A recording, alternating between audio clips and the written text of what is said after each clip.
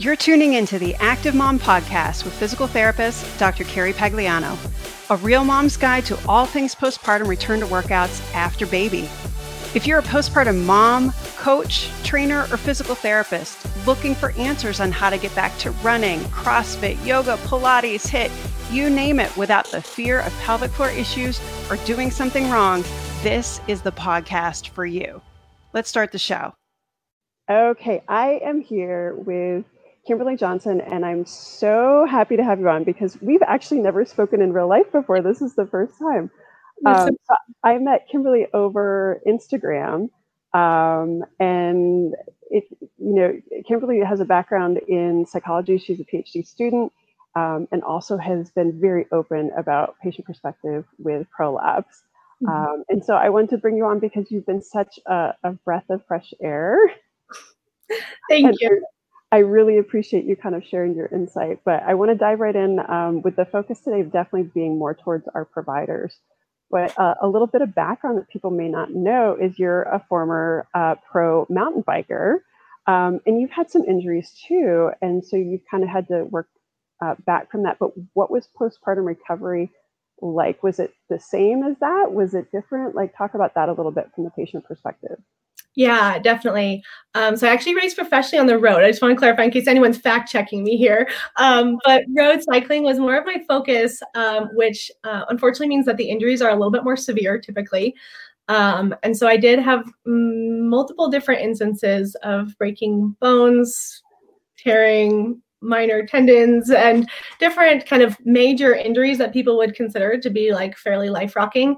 And I have to say my experience recovering from a birth injury and my postpartum recovery experience has been much harder. I actually broke my neck in 2014. Yeah, I read that. Right. So like that sounds fairly significant, right? Yeah. But somehow breaking your vagina is actually harder, turns out. Harder heal, harder to talk about, harder to address. So in terms of what has been the same and different, I think one thing that's the same is a lack of a guaranteed timeline. Because I mean, in the beginning with my C2 fracture, people, would say things are looking XYZ. This is looking like you're on the right track, but it's hard to say exactly how long it's going to take to get back to riding and racing and training hard, blah, blah, blah. And so there wasn't a guaranteed do this, and then you'll be healed with that injury either. But I do think that one major difference is the lack of stigma with a neck break and a ton of stigma with pelvic floor injuries. And so finally, I made the decision to push back on that stigma and begin to discuss it openly, just like I discussed my elbow fracture, my C2 fracture, my road rash that I would come to work showing. It's like, why does this have to be so different just because of the part of the body that it impacts? And I think that actually has really big implications for recovery and healing too. Because anytime shame is involved in something, that is going to have a dramatic impact on mental health in terms of the healing process. And then we also know that mental and physical health are deeply integrated. And so if you have an injury that's really kind of shrouded in shame and secrecy, it is more likely that this is going to be associated with more mental health symptoms and then more pronounced physical symptoms as well. So that was a big difference that I experienced and then kind of wanted to push back on a little bit. Did you have any sense, how early on after you had your daughter were you like, wow, this is really completely not at all what I expected? So it was pretty much right away that I felt like something was wrong with my body, but I just kind of put it down for a while. So I was like, of course, I just had a baby. Like, I have no idea what normal is. I guess this is normal because everyone's telling me everything's normal. And my wife said, there's a lot of swelling. You have a lot of swelling, but you just had a baby, so that's normal. And even at 3 weeks, when I asked her to kind of check some stuff out, she was like, everything looks very normal for someone who's had a vaginal delivery. And I did have to do a lot of self-advocacy to get clarity and answers and a path moving forward. But I think around 3 weeks was when I really started to be like, I don't know what's normal. I've never had a baby, but I know my body really well. And this doesn't feel like what I think my body should be feeling like right now, especially kind of in comparison to some of the postpartum timelines I'd seen of kind of friends that were in my immediate vicinity. Like I couldn't even walk around the block without pain.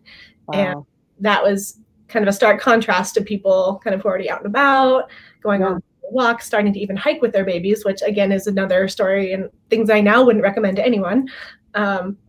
But at the time, it just really highlighted the discrepancy. And I was like, like I keep being told that everything's normal, but I don't think that's the case. So you really had to be an advocate for yourself almost from the very beginning. Yeah. Wow.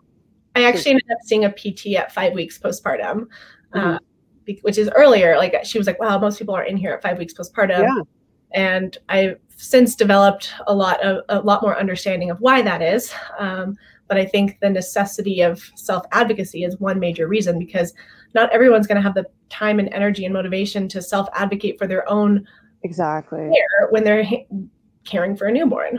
Right. And that's pretty remarkable too. I mean, the ACOG guidelines for fourth trimester only updated, what was that, in 2018? Mm-hmm. And I think that was around the time where I was like, all right, in Virginia, we've got direct access.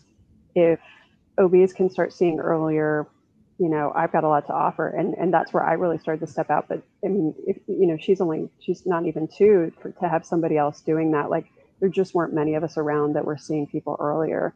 And it's such a shame because they're like, oh, well, that's just what we do. We just wait. Like, well, why? Lots of things we can answer, talk people off cliffs, like that sort of thing. Yeah, absolutely. Yeah. Well, sure. And that's a lot. 6 weeks is a long time to have an anxiety spiral happening with guidance on what's going on with your body. Yeah. No, absolutely. Absolutely. Well, that's amazing that you got somebody sooner. That's awesome. Thank you. Yeah. It was good to have kind of a roadmap, even though it meant that kind of my vision for postpartum came crashing down at the same time. But that's another story that I think we might need to do that on another one. Yeah. So where in this, because you've got this, budding career in psychology, where in this are you like, okay, that my worlds are colliding here. We need to mash this up. Like where did you make a decision to be like, all right, I got to do something about this? Yeah. So it's actually kind of funny. I almost wonder now, like when people like hear my story or they find my account, if they think like, oh, I'm doing psychology because of this experience. And it's kind of funny that I was already in it. Yeah. In women's health. I was already studying stress. My focus was stress and coping from a health psych perspective. So I was basically perfectly prepared to slide right into this world. Niche down like crazy. But really, I mean, this is something, I guess what it comes down to is that my own experience really illuminated this major unmet need. And I did have, I'll be honest, I had a little bit of anxiety early on with this like fear that people would think like, oh, she's just studying that because she experienced it. And there can be this weird stigma in psychology that people just study themselves. And so I was mindful of that. But at the same time, I was like, who cares? Like at the end of the day, if I can make an impact in this area, why does it matter if some people say that like, oh, she's doing it because she's studying herself? Like I kind of put my own ego aside for the sake of a greater good. Because when I started digging into the health psych literature and I started looking at the postpartum work, there's nothing like, and I was blown away. Like I can't tell you how shocked I was because I went into psychology kind of thinking like, okay, here we are 2020 or no, I started in 2017. But here we are, everything's already been done. I just need to kind of find my own little niche, my own research question to dig into. But I'm not, there was no way I would still be able to make a major contribution to any body of literature. Oh gosh. Yeah, so, like the world is open. I stumble upon this like completely unstudied research area that is like has major implications for women, and women and birthing people, was kind of a weird silver lining in this for me, both personally and professionally, because it's been a really big part of my own meaning making process with this and kind of my own coping, feeling like I can use this for something greater than myself and my own story. So it felt really redemptive. But yeah, really it was just like, I had this experience. I went to find answers. I actually started, and I like to be open about this too, because I want to show that I can practice what I preach and try to shift stigma in this area too. but I was having a ton of anxiety and a lot of hard time stopping my spirals, and some trauma-related symptoms as well from kind of this medical trauma. And so I ended up searching for a therapist here locally who I could work with, who had experience in, birth-related trauma or birth injury. And I couldn't find, I could find people who had done stereotypical birth trauma, like traumatic birth experiences, but then the physical recovery is fine. You know what I mean? Like there's a difference between so that's why I use the term, kind of in my research, I use the term birth-related trauma, because it's not always like a classic type 1 trauma where you think you're going to die and then you don't. And then you recover and you can go through, but you have like lingering trauma symptoms. Yeah. Like this is, I think, birth-related injury, and especially like birth-related pelvic floor injury, into my own experience and talking with women and reading results from my research studies I'm running. It's like an ongoing trauma, and it's ongoing, like shattering of expectations for the future and the current and questioning the past. And yeah, so that's one of the things that comes up a lot. My oldest, I laminated my birth plan. We'll just leave that one there for what it is. Unpack that another day. Couple day induction, ended up in a C-section, and I literally had to go through a period of like you kind of just have to mourn whatever didn't occur, and and I see this so much in clients, and I think a lot of PTs go into pelvic floor PT because of issues that they had. I'm kind of like you. I was already in it, thought I knew everything. I'm like, oh, what is there to learn? And then learn way more than you bargained for. Yeah. But there's so much, I think, that we don't realize that, like in being a biased data set, the women that come in my door, generally something bad happened or something unplanned happened. And I'm always so frustrated when they start crying towards the end and they apologize. And I'm like, please don't apologize. I'm like, this is part of it.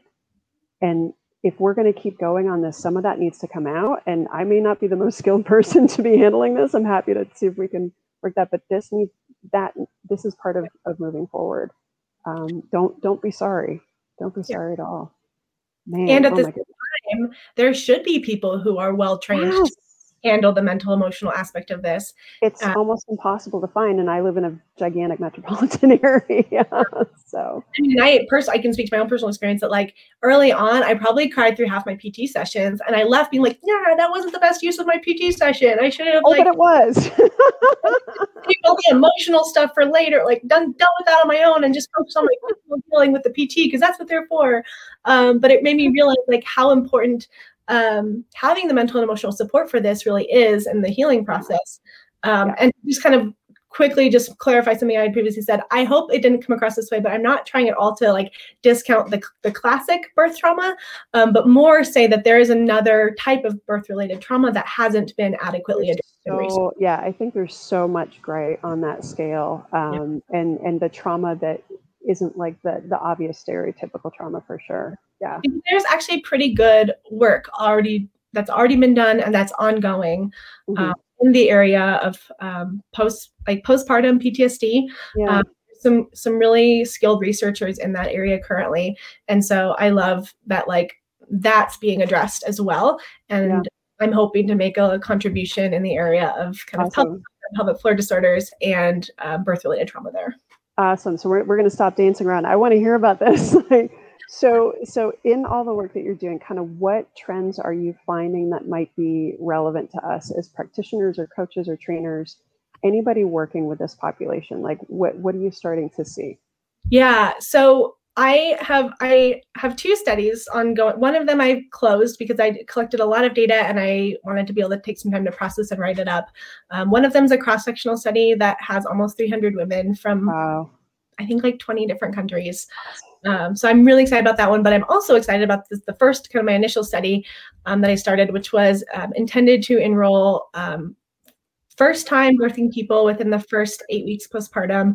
So I do an initial survey within that first 8 weeks period when they enroll, and then another one at 3, 6, and 12 months. And so at this point, I have collected data up to 6 months, which is cool to start to look at, what's happening over time and changing.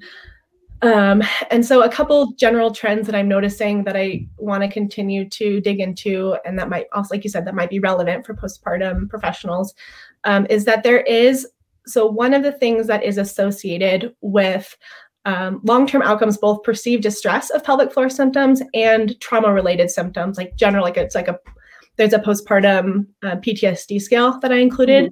And so when people perceive a high discrepancy between expectation and reality in terms of the postpartum experience, that is highly associated with both distress associated with pelvic floor symptoms and general trauma-related symptoms at baseline, 3 months, even predicted out to 6 months.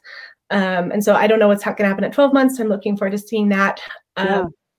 And another thing that is associated with perceived discrepancy is whether or not pelvic health, birth injuries, and prolapse were discussed as part of the prenatal education.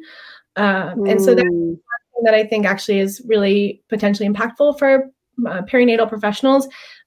In talking with people, I've gotten some pushback, the sense that, if we discuss, birth injuries, it's going to scare women, or it's going to, really still this like birth fear instead of birth appreciation. And my perspective is that you can be fully informed and still feel that birth is beautiful and empowering. Exactly. And it's not caught off guard. Exactly. Yeah. I think that there's this kind of polarization that happens in the birth world of like fearful birth and empowered birth. And in that like polarization, and the information gets lost because it's like, well, how much information do we give? If we give too much, it's going to bring people into this fear camp. So we need to give not quite enough to keep them in the empowered camp where they just trust their body. I think that everything will always work out perfectly and that's kind of how I went into birth, of like, trust your body. My body knows what to do, which is part of why for me, this was like kind of shattered assumption, shattered illusion. Just do the right things, then everything will be all right. Yeah. The interesting thing is that this is a sample of people with birth-related injury, but there's a lot of variability in the severity. Like, not everyone in this study has prolapse. So there's people that had, second and third degree tears, people who have prolapse. So I'll definitely be kind of looking at outcomes and splitting the groups a little bit and comparing across groups. But this association held as kind of like a main effect that feeling fully informed about pelvic health, regardless of the outcome, was associated with reduced discrepancy in perceived expectations versus reality and reduced distress associated with pelvic floor symptoms. So the more you know, right? The more you know. Yeah. I think that's key, is like, that's one of the things that I am hoping to kind of write about in one of my early papers is, information is power, and not just for prevention. Information is power for understanding the possibilities and not feeling so betrayed and blindsided. I think those are themes that are coming up a lot, is these feelings of betrayal, both by their own bodies and by the medical system, and this feeling of being blindsided by something that they never even knew was a possibility. I'm just nodding my head because this is what I know inherently from doing this for 20 years and having sat in that role as, a patient. Yeah. It'll be nice to see it in print. There's so many things I think that in postpartum care, whether it be physical or mental or otherwise, like, there's so many things we know, but it's nobody's taken the time to document it. So for you to have taken this time and this effort to be able to kind of gather these stories, I think is so, so important. Thank you. And just, I think you've set a wonderful example of, this has not been easy. I will share this because I know it's going to be helpful for somebody else, but I'm still figuring this out, which I bow down to, because it takes a lot to do that. Thank you. I feel like when I was early in this journey diagnosis myself, I looked so hard for people still living a full life. And I know there's this kind of self-selection bias, and that when you go into these support groups, you're going to have a self-selected sample of people who are struggling the most. Right. And people who have either fully healed or have gotten to a place where it no longer, has a daily impact, are not going to be posting about it on social media. Mm-hmm. And so there does get this kind of polarization of, like, when you have prolapse and you look up like #prolapse, you see things that are really scary or things that make you feel like your life is over. And so I was hoping to try to kind of be a middle person in that, where I can share like ways I'm still trying to live my life fully, and also acknowledging ways that things are still hard. Well, and that honestly was, you had posted a picture, somebody had reposted you or something, and it was you skiing, or I don't remember what it was. And I was like, wait a second, I'm interested in what she has to say as a Nordic skier kind of growing up. And I think that's what first drew me to you. Yeah. And then the more I kind of understood about your story, I'm like, oh, wow, there's way more here. But I think, you have such a lovely example of you kind of finding yourself as a mom in the context of all this, plus this, you're very much who you are as a person, living in the West and, hiking and camping, and you guys do just some awesome things. So I think that's, you're fulfilling your wish there to show people that there's an ability. And I think also too, for people looking to have more kids, and try and find that place of peace and education and understanding so that you can move forward in that. It's such an important voice and just something that's so good to hear. So thank you. Thank you. If you want to find Kimberley, she's got a great IG. It's Wild Matrescence. I love that. I'm not sure what it means. What does it mean? I should probably write about it at some point, because I haven't even introduced like why I picked this name. But matrescence is a term initially coming from psychology that is like a developmental psychology term, comparing this kind of transition into motherhood to almost like a second adolescence, in terms of all of the shifts in kind of both the physical shifts as well as the mental emotional shifts of kind of redefining sense of self and identity. And then wild, because it kind of had a dual meaning of wild, like outdoors, nature. Yeah. I always wanted to be like that outdoor mama. Chills here. I love it. I love it. It's like, I just feel like that's the perfect word. Yeah. Thank you. And then like wild also, like, I'm going to show like what this really looks like. I'm not going to filter everything. It's going to be messy and imperfect, and hopefully a little bit beautiful too. So good. So good. Well, thank you so much. And we can't wait to continue to watch your journey and see Juniper continue to grow up too. She's so amazing. All right. Too. It's crazy. I know. All right. Thanks so much, Kimberley. Thanks, Carrie. Good to talk to you. You too. Did you enjoy the podcast? If so, leave us a 5-star review on iTunes and tell a friend to do the same. Register now for the free on-demand postpartum mama masterclass, how to overcome the 3 most common return to run mistakes. You can skip to the good part and get back to running while missing these mistakes. Find this and more free resources under the patient section on carriepagliano.com. This podcast represents the opinions of Dr. Carrie Pagliano and her guests to the show. The content should not be taken as medical advice and is for entertainment purposes only. Always consult your healthcare professional for any medical questions.